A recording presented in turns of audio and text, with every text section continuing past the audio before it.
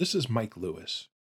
The following podcast contains frank discussions of sexual abuse by clergy, as well as the contents of the McCarrick Report. This may be disturbing to some listeners. Listener discretion is advised. Before we begin, a prayer for healing for survivors of abuse.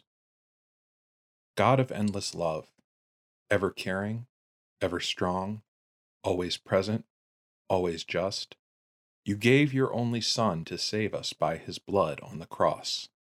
Gentle Jesus, shepherd of peace, join to your own suffering the pain of all who have been hurt in body, mind, and spirit by those who betrayed the trust placed in them.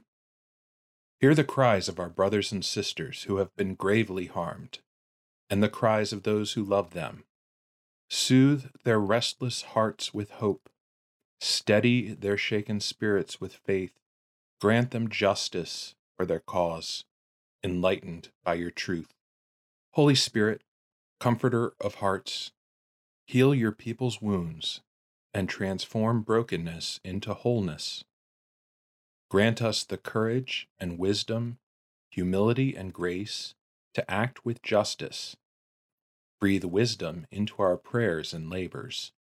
Grant that all harmed by abuse may find peace in justice. We ask this through Christ our Lord. Amen.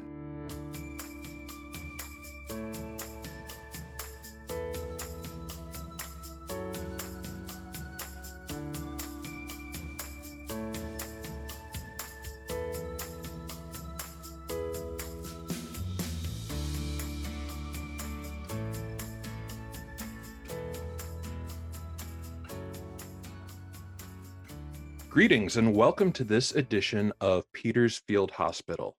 I'm Mike Lewis, the managing editor of WherePeterIs.com, and in this episode, Dan Amiri and I are joined by Christopher Lamb. Christopher Lamb is joining us from London, where he's currently enduring the lockdown. He is the Vatican correspondent for The Tablet, and he is the author of the book, The Outsider, Pope Francis and His Battle to Reform the Church. In this episode, we're going to be discussing the McCarrick Report, its implications, and what it means for the church and for survivors of clerical abuse going forward. Before we begin this episode of Peter's Field Hospital, I would like to make a special request. If you appreciate our work at Where Peter Is, and you've gotten something out of our articles and podcasts, please consider becoming a supporter on Patreon. Patreon is a crowdfunding platform that enables fans, or patrons, to make a monthly contribution to support content creators. Running Where Peter is not free. Our apostolate has grown to the point where I have begun to work on it full time. If we are going to succeed, we need your help. If you would like to support our work on Patreon, please click on one of the links to our Patreon page, or on the button on the right-hand column of wherepeteris.com. Thank you very much for your generosity. We can't do it without you. Welcome to the podcast, Christopher. Hi, Mike and Dan. Thank you for having me. So you've been very close, obviously, following Vatican affairs as a journalist, and we've been anticipating this McCarrick Report for over 2 years now. I know we talked about it. I even asked you about it during our Fratelli Tutti live event, where you joined us from the streets of Rome, just outside the Vatican. And you said that there were some issues that were holding it up. So it finally dropped on November 10th, exactly 1 week after the US presidential election, and a little less than a week before the USCCB annual November General Assembly. Maybe you can fill us in on why it took so long, why it dropped, when it dropped, and what your initial thoughts of it were when it was finally released.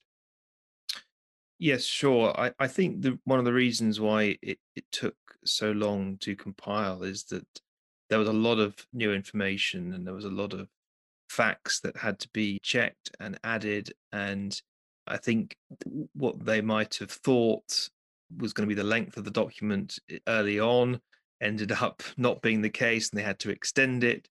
And I think there may have been some reports saying that somehow that the document was cut down, as far as I'm can understand, and I was told that it was certainly never cut down, and it was only increased and extended, and it ended up as a 449-page document with 1,412 footnotes, and it is pretty exhaustive. And the first time that the Vatican has really done an internal inquiry on a case like this and then published the findings. So certainly a new moment in terms of the church's battle against sexual abuse and, of course, transparency in that regard. And I think the Vatican was keen to publish it before the US bishops met, because, of course, the McCarrick case has been a huge, how can we say it? It's been very corrosive in terms of trust in the church's hierarchy. The report took a long time to compile, but I think people can see it's pretty thorough. And certainly, I think that the time lag was because of all the material that had to be brought together, 90 witnesses and many documents. And so I think that's why it was published when it was, and why it had that length of time in preparing it. So, as you were saying, this was the first time that the church has ever produced a document publicly in this way.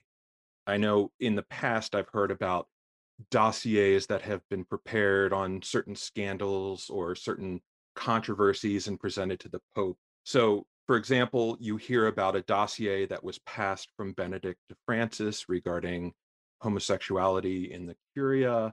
You hear other stories, the Medjugorje report that we've never seen the results of, that was undertaken during Benedict's papacy into Francis's papacy, but also various reports on scandals and crimes of this nature. Do you think that, first of all, you say that you agree that this is unprecedented, but do you think that this is a step forward for the church in terms of transparency, in terms of letting the people of God know what's going on? I do think it's a step forward in transparency, because I think that's a necessary part of tackling and dealing with this terrible scandal of abuse and its cover up and its mismanagement. And so I think this is where things are heading. And I think, Pope Francis, when he announced the McCarrick report, said that the investigation would follow the path of truth wherever that led. And I think the McCarrick report is an attempt to go down that path. Of course, there will be people who still have questions that are unanswered. The report couldn't go down every avenue, it couldn't deal with absolutely all the aspects um, of this case. But I think, in terms of the commission that it was asked to do, it is a pretty exhaustive inquiry. And I think we're going to see more of these things, because sunlight is the best disinfectant. And I think that's what the church is realizing. And of course, it's painful, and it requires a culture shift as well, as much as anything. But I think it's happening. From your perspective, and I'm just curious as an American, does this have impact on a global basis? Or is it making the news overseas? How should we understand this global importance? Yeah, I think it is making an impact outside of the US. And because I think the issues that are raised in the report have a global importance. Of course, there is a specific US context here that the inquiry looks at, but I think that it is certainly having an impact more broadly, because the issues that are being examined in the McCarrick report around, say, the appointments of bishops and investigating allegations, anonymous allegations of abuse, or failing to deal with questions of sexual misconduct at high levels in the clergy. These are issues that are not simply confined to the US experience. This is an issue that is much broader than that. So yeah, I think it has a global impact for sure. Regarding the reception of the document, I'm sure that obviously this is in many ways an encouraging step in the right direction, but I think a lot of Catholics are still very skeptical about this marking a definitive change going forward. I think in Pope Francis's case, I think that's fully his intention. But personally, having worked in church bureaucracy for nearly 10 years, the intention doesn't quite meet up to the reality in the end. And so, in particular, I've been curious about the response of survivors of clerical abuse to this document. And so I found three examples on Twitter from prominent outspoken survivors in response to the document. The first one comes from Marie Collins, who was on the Clerical Abuse Commission, and she didn't tweet a lot about it. She did respond to one other tweet, though, and she wrote, "Reports, excuses, promises mean little to me anymore. Clericalism is alive and well, marching forward unhindered." And then another prominent survivor, especially in the last couple of years, is Juan Carlos Cruz, who was a victim of Father Caradima in Chile. And that was obviously a huge turning point in the church and in Pope Francis's approach. And he wrote, "As a survivor, I continue to be disgusted and saddened after reading the McCarrick report. I can only imagine what the survivors went through as bishops ignored them and covered up, and as Vigano and others tried to further their agendas by using survivors as pawns." And then finally, another survivor who's actually been a contributor to Where Peter Is, and I consider him a friend, is Mark Joseph Williams, who lives in New Jersey. And he wrote, "As a clerical abuse survivor, I read the McCarrick report through the night. I am saddened but hopeful in Francis.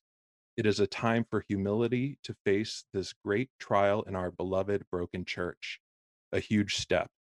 We now must carry the cross for one another to heal and transform." So in these three messages, you see a spectrum of responses ranging from more of the same to I genuinely see this as a step forward. What kind of reactions have you been seeing, or what are your thoughts about how survivors have seen this? I think the first thing to say is that without survivors, we wouldn't have this report. Without their courage and determination to speak out. And I think that's really important. And it's so easy to forget that when we're faced with these kind of stories. It's so easy to get drawn down the kind of partisan alleys and to try and see what justifies your own position, etc.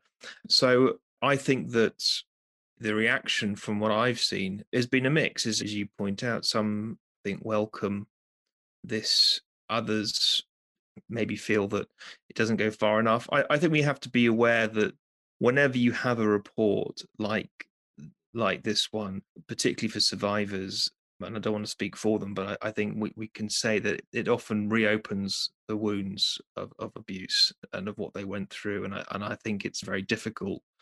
And I think we have to be aware of that. And I think that the church should always take and listen to the criticism. And of course, it doesn't go far enough in many respects, and nothing the church does will go far enough. But I think that the reaction so far, from what I've seen, has been that yes, this is a step in the right direction, but there's still a lot more to do.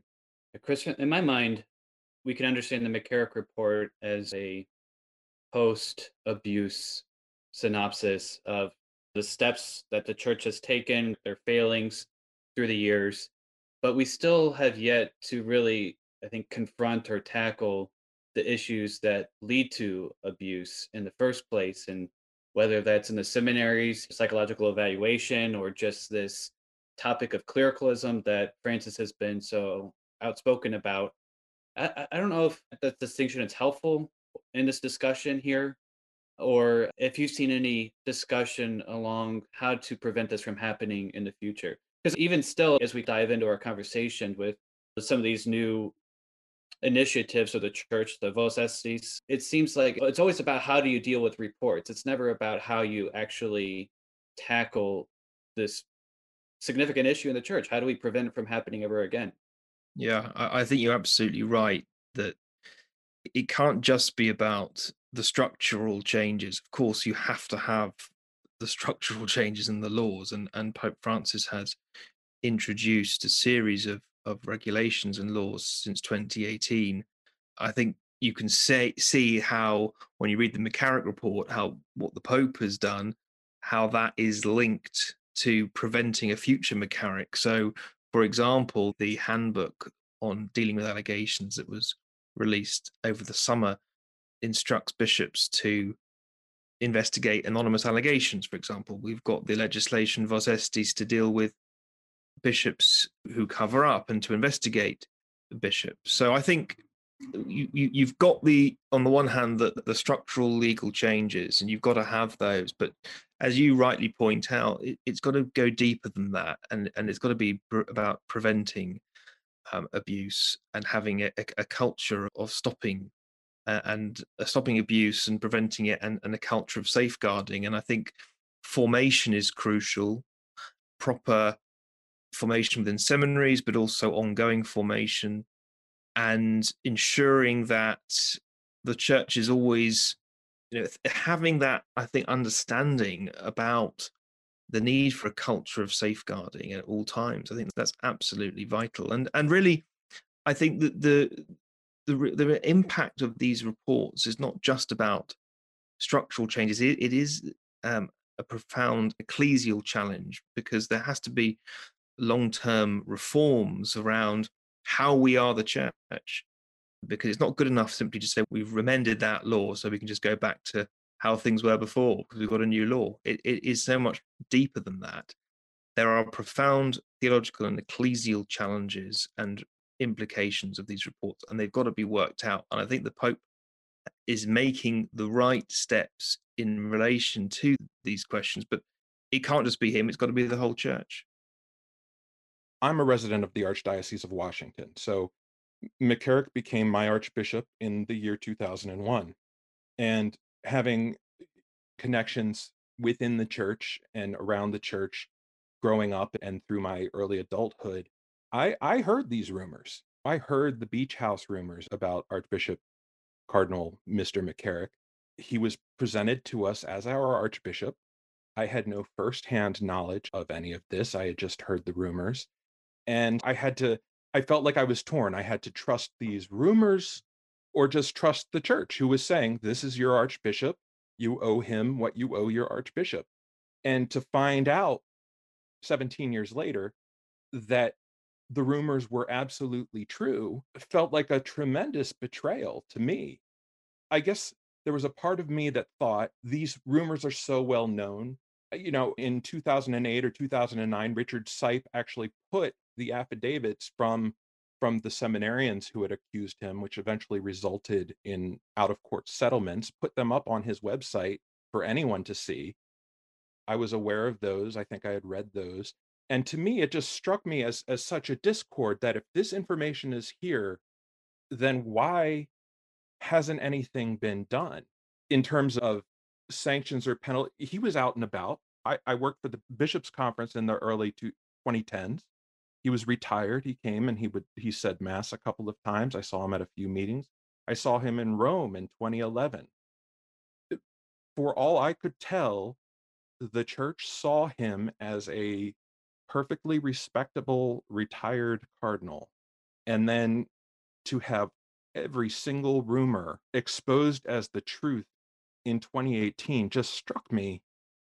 Granted, my betrayal is nothing compared to that of his victims, but how can you ever trust these people again, I guess is where a lot of us are left. Yeah, and I understand that, and I think it's totally legitimate to feel that way, given what happened, and I think that's also why this report has come out, because it is trying to deal with the terrible sense of betrayal that people feel, and the distrust that there is now amongst many Catholics, particularly in the US, over the leadership. And it goes wider than the US, but yes, it is this feeling of being totally let down.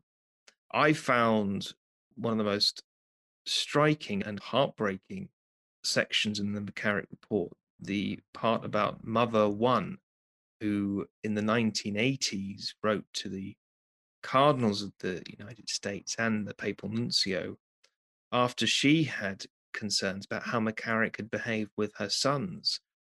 And you felt it was so heartbreaking, because if only the church had listened to this mother who could see the problem with her own eyes and saw McCarrick inappropriately behaving with her sons. And for me, that's a huge lesson the church has to learn. The hierarchy has to listen to women, and it has to broaden out how it makes decisions away from just a closed group.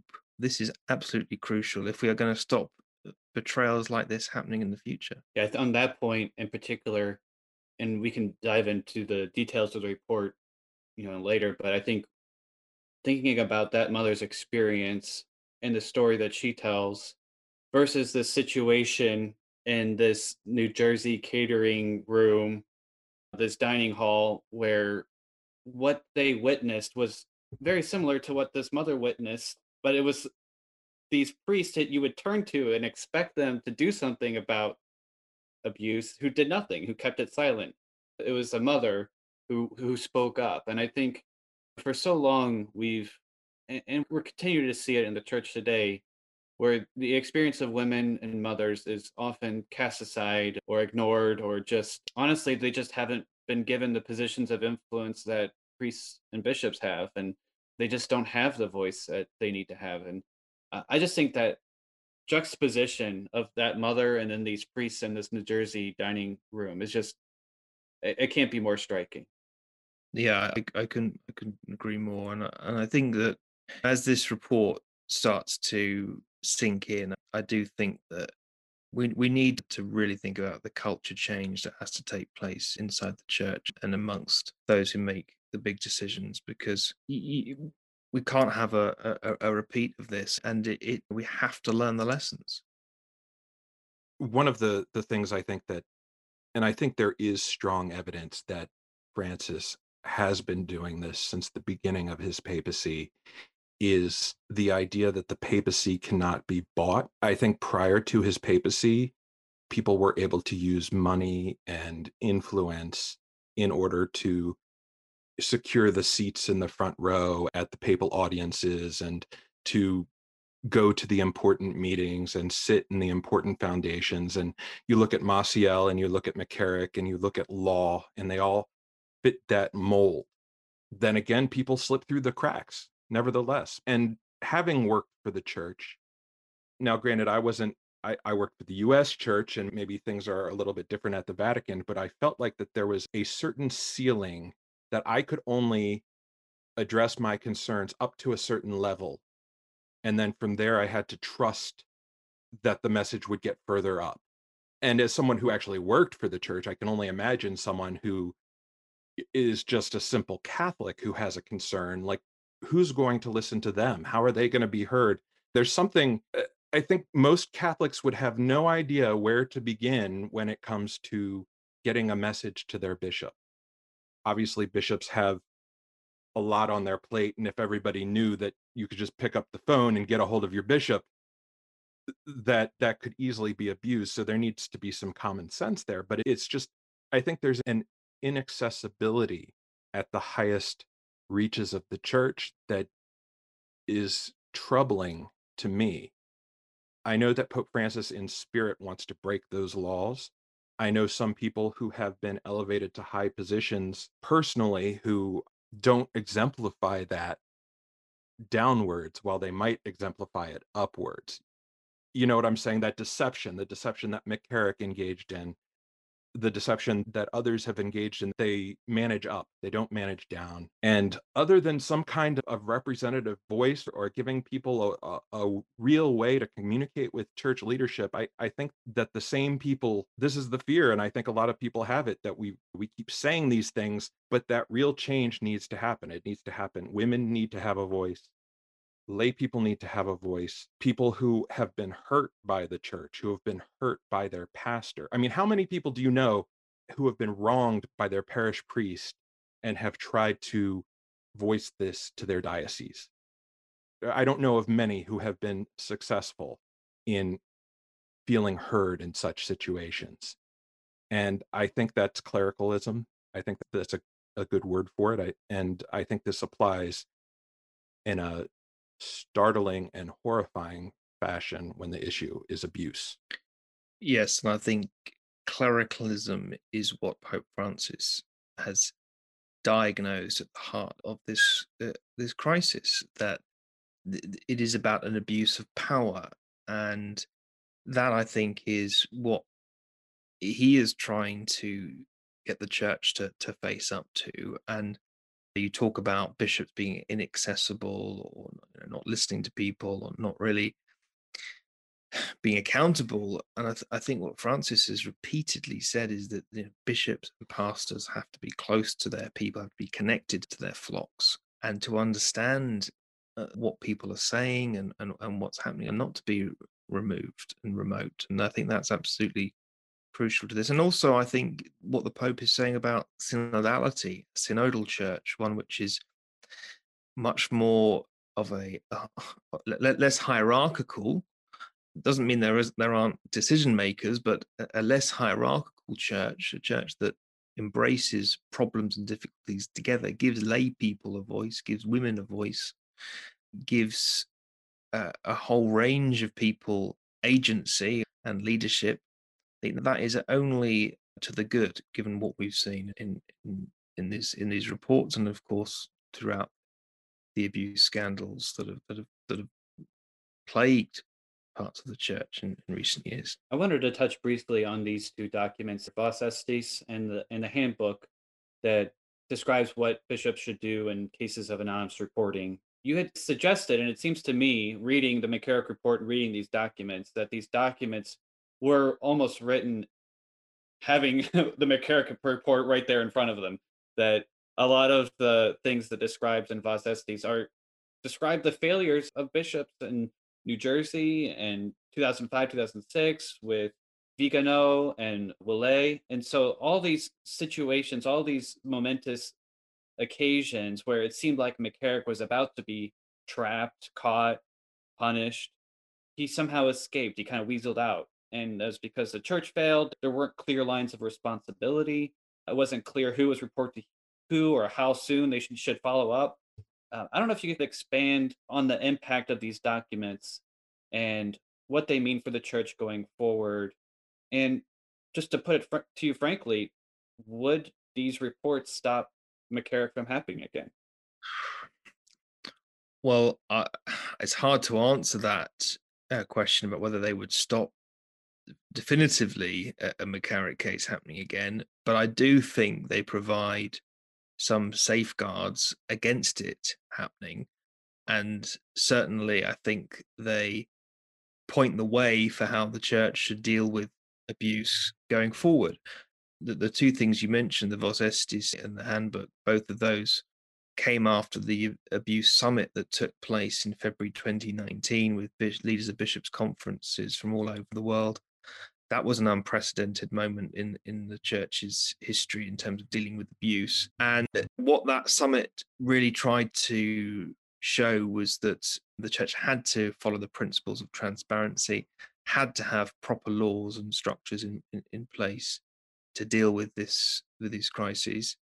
And I think if you look at the Vos Estis legislation, that was badly needed because, as you are aware, that in 2002, when the US bishops produced their norms to deal with abuse, there was nothing about dealing with bishops. And of course, McCarrick was involved with drafting those. And so the Vos Estis legislation is all about dealing with that issue, and also widening the definition of abuse, not to just include minors, but to also include vulnerable adults and people who are in authority in the church behaving in an unacceptable way in terms of sexual misconduct. So that was very important. And then, of course, investigating anonymous allegations and not just dismissing them. As in the past, the hierarchy would say it's anonymous, we don't know who said this, etc. We don't need to do anything about it. Now the rule says, no, you have to do something. You have to look into this. You can't just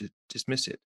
The other important thing that we should bear in mind is the Pope abolishing the pontifical secret, because that also, I think, hampered inquiries. People were scared to come forward. It wasn't clear what was being investigated because everything was under the pontifical secret. So if you said anything, it could be a terrible breach, because, of course, if you break the pontifical secret, you are excommunicated. Now, we probably need a canon lawyer to go into all the details of what pontifical secret means, but the abuse cases, when they were under pontifical secret, it meant that there was a way for people to avoid any kind of accountability for what they were doing. So I think all those changes are really important, and I think all of them can be linked to this McCarrick case, as well as obviously having a much broader remit. But certainly, I think McCarrick is the spur for a lot of it. You mentioned the broadening of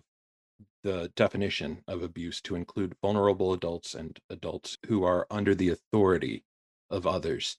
And Dan mentioned it. The cases in New Jersey that happened in 2000, I guess they happened in the 90s, but they reached out of court settlements with gag orders where the victims couldn't mention it publicly in exchange for a financial settlement. And I believe that the terms of these agreements didn't require McCarrick to admit guilt. I think they were just out of court financial settlements to basically kill the issue. The accusation was the beach house with the seminarians, which other former seminarians and priests have come forward and said that similar things happened to them since 2018, and these revelations came out. Would the new guidelines have forced that to become public at the time? Are there other bishops around the country who have secret settlements about inappropriate sexual behavior that we don't know about? I mean, it opens up a huge can of worms. Obviously, the bishops at the time agreed to these settlements.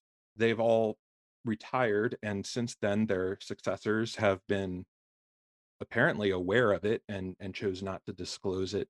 Really, if this one person who was abused by McCarrick in 1969 and 1970 as a minor had not come forward, he would have died and we would have never heard of it, is what it seems like to me.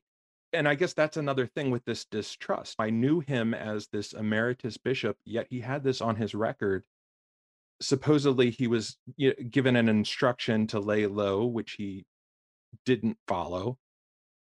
Do you think that this kind of thing is going to be addressed in the future? Do you think the McCarrick report suggests that other steps might be taken going forward? I don't see how a bishop today could have an out of court settlement with someone who's accused them of sexual misconduct and to keep that secret. I just don't see how that would be possible under the current laws that we now have in the church, because it's very clear that an allegation of sexual misconduct comes under the legislation that that has to be investigated and is termed abuse. So of course, it's possible that a bishop could do that and try and get away with it, but I think it would be a resigning offence, a disciplinary offence. So I certainly think that has shifted. I think the thing about this abuse crisis is that I don't think there's ever a moment where you can really say, "Oh, look, we've dealt with this now. Let's move on." I think it requires an ongoing response, and as soon as the church says, "Oh, we've handled this," that's the moment when we need to be most concerned and worried, because I don't think you can ever say that. Following up on the trust issue as well, there were some revelations that within the McCarrick report, maybe not as major as some of the others, but they did strike me as being instances where high ranking churchmen were being less than truthful. And what I'm thinking of specifically were the denials of Pope Francis and Cardinal Farrell that they had never heard these allegations at all, which the McCarrick report does say that they at least had heard the rumors. And then Cardinal Wuerl, in particular, who said he wasn't aware of any allegations against McCarrick. Now, I know that it was worded very carefully, and I think he may have said in the Archdiocese of Washington, which may have been true, but he actually, and it's odd because he did the right thing. There was an accusation in 2004, I believe, from somebody at Mount St. Mary's about McCarrick, and Cardinal Wuerl actually forwarded that concern on to Rome. Yet when he was interviewed, he said that he was unaware of any such thing. There was also a statement, I believe, that was tweeted by J.D. Flynn, where the Archdiocese of Washington said that they did not assist McCarrick in finding his living accommodations. Yet the McCarrick report said that Cardinal Wuerl assisted Cardinal McCarrick in moving into one of his residences, or helped arrange that. And I know that some close attention is being given to that. Do you think any of these people are going to apologize, clarify the record, explain what they meant when they said that they had never heard anything, yet the report clearly contradicts that? Yeah, I think you raise a very important point here, because the thing about this McCarrick report is that it really lays things out in factual terms. It's not a kind of justification or a kind of uh, judgment. It is really laying out facts and laying out what happened, and I think that's very helpful, because, as you say, what people have said previously can be checked against this record. And that's very important, because, again, that's about accountability. So if people have, or bishops have, said things that are incorrect in terms of what the documentation says, then yes, they should correct the record. And I think there are probably a number of people who are feeling a bit uncomfortable. And I think no one comes out of this McCarrick report with their reputations enhanced. I think one of the important outcomes will be, as you say, people having to correct things, apologize. And I certainly think maybe the bishops who were very quick to defend Archbishop Vigano when he called on Pope Francis to resign in 2018, maybe some of them will feel that they need to correct the record and make amends, given that this report, McCarrick report, really does show how what Vigano said in 2018 about Pope Francis, saying that how Pope Francis knew about sanctions on McCarrick and rehabilitated him, etc. How Vigano said a lot of things that really have been found out to be false.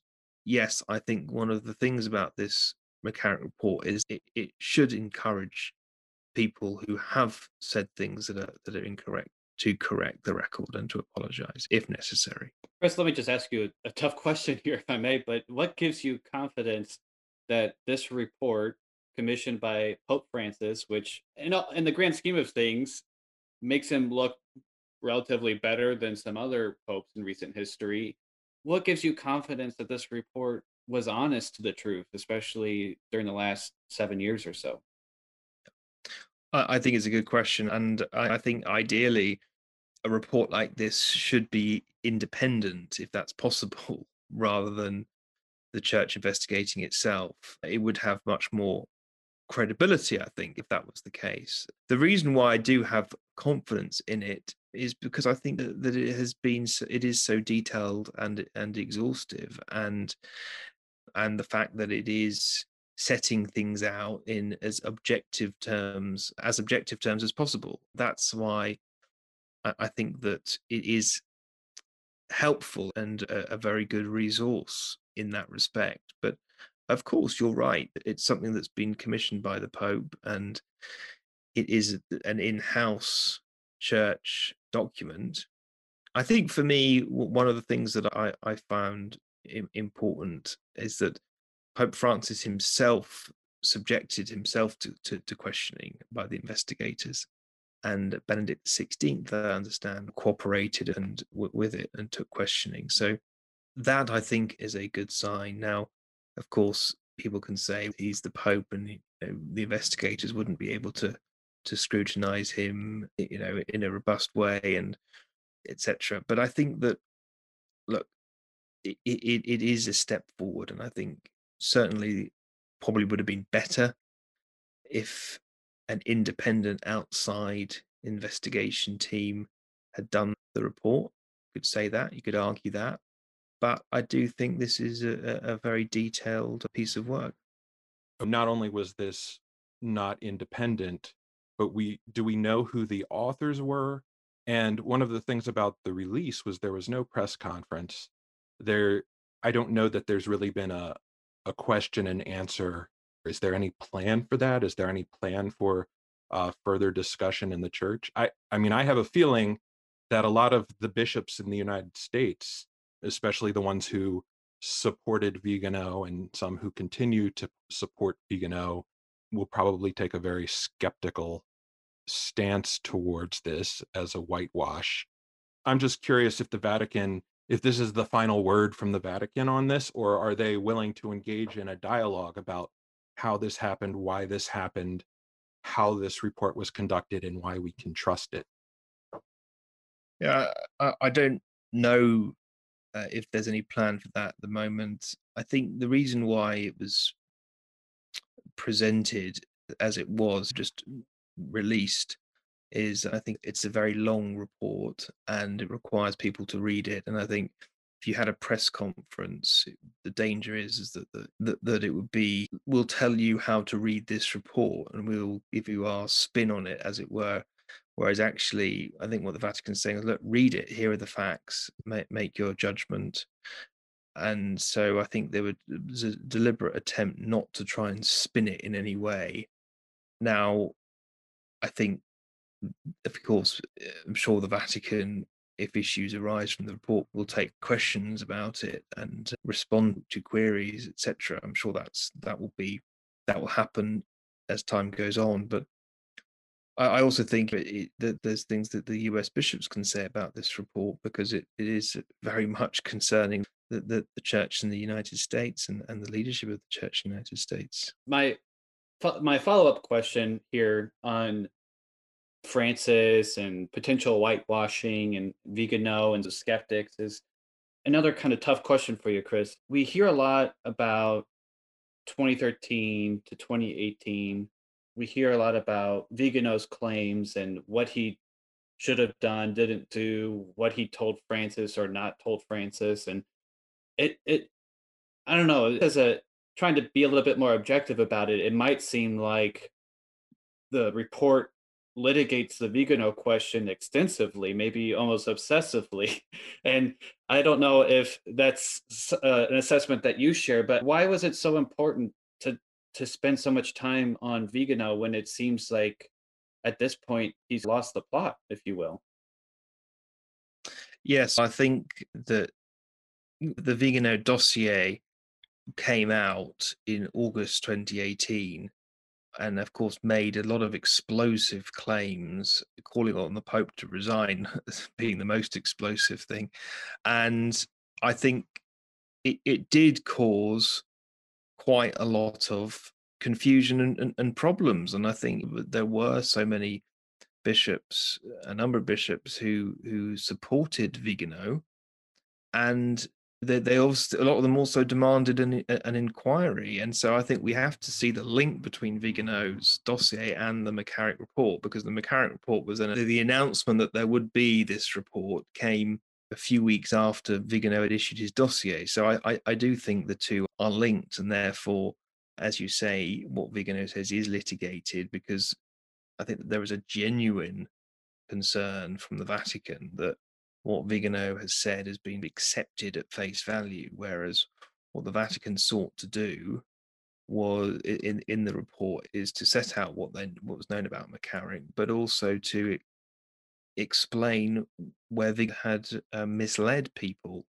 Of course, Vigano is the former papal ambassador to the United States, so I think that institutionally had a massive impact. The fact that he had said those things about the Pope and had made those claims about the mishandling of McCarrick. And so therefore I do think that is why a good chunk of the report does seek to set the record straight with regard to the Vigano questions or the Vigano statements. So I don't think it will convince the Vigano supporters, but certainly an attempt to set the record straight. Yeah, it's funny because I think a lot of Vigano supporters, and I mean, it was starting to become an issue. Even the National Catholic Reporter, who is the opposite of a Vigano supporter, we're starting to call for when is this document going to come out? What is it going to say?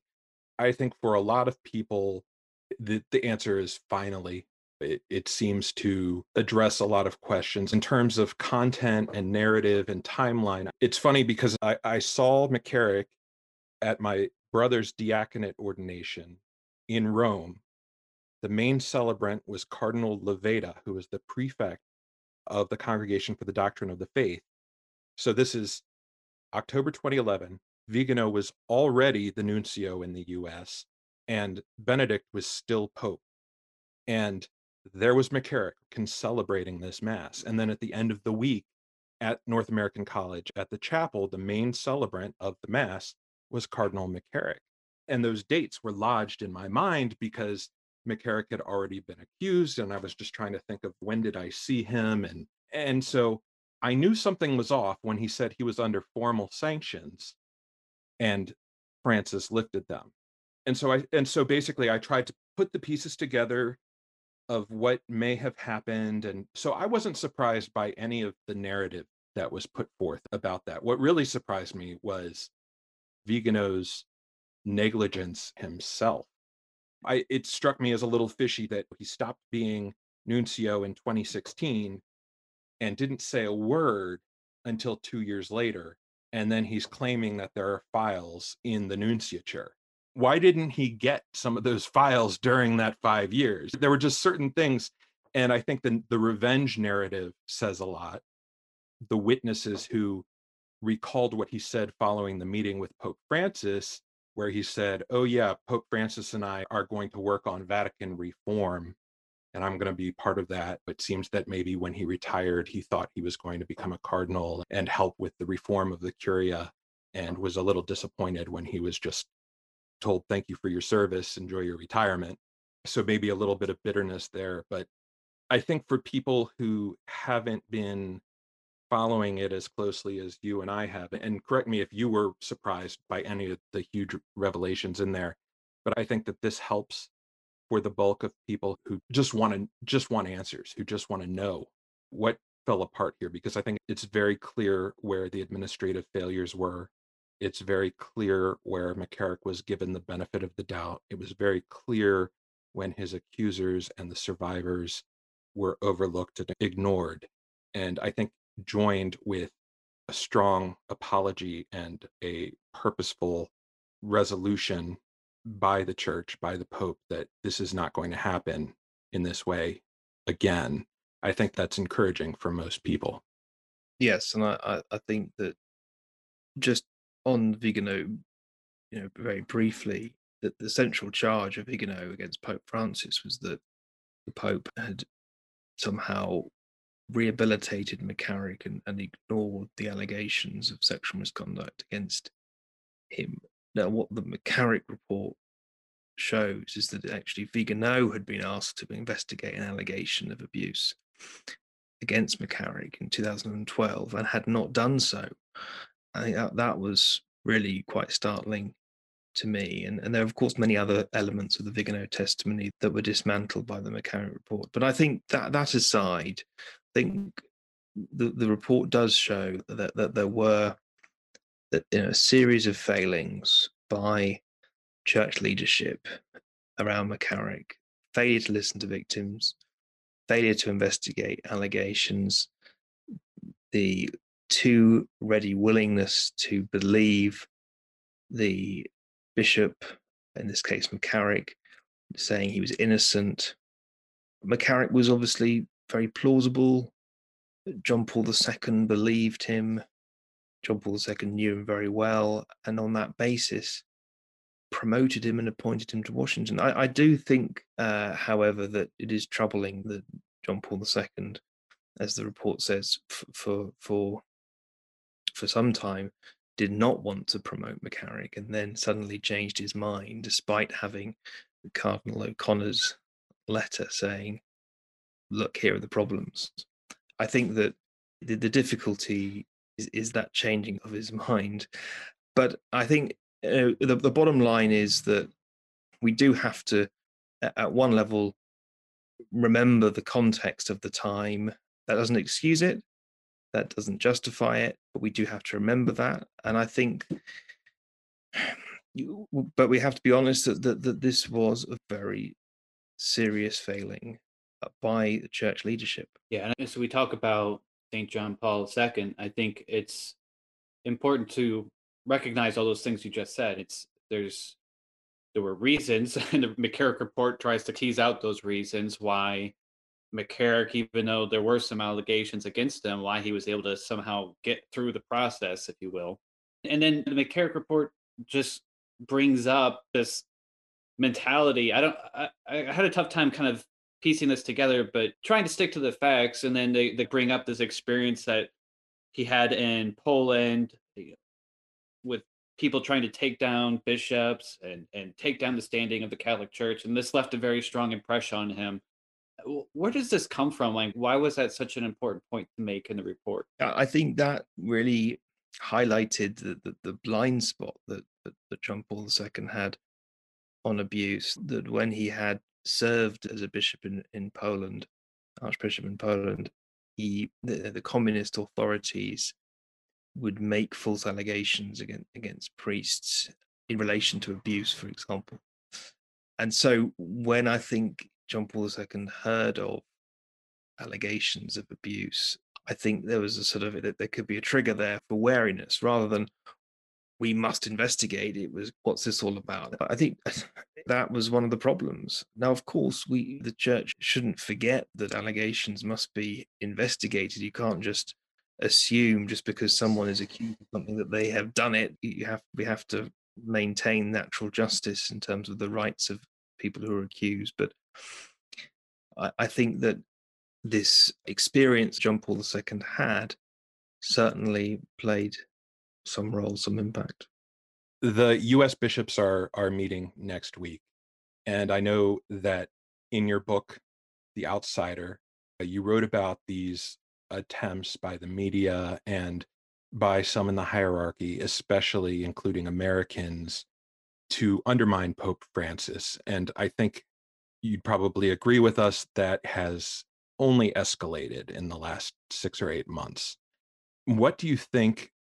Obviously, Archbishop Pierre, the nuncio, is going to address the bishops, and I'm certain that he has great concerns about how our church has reacted during this election season.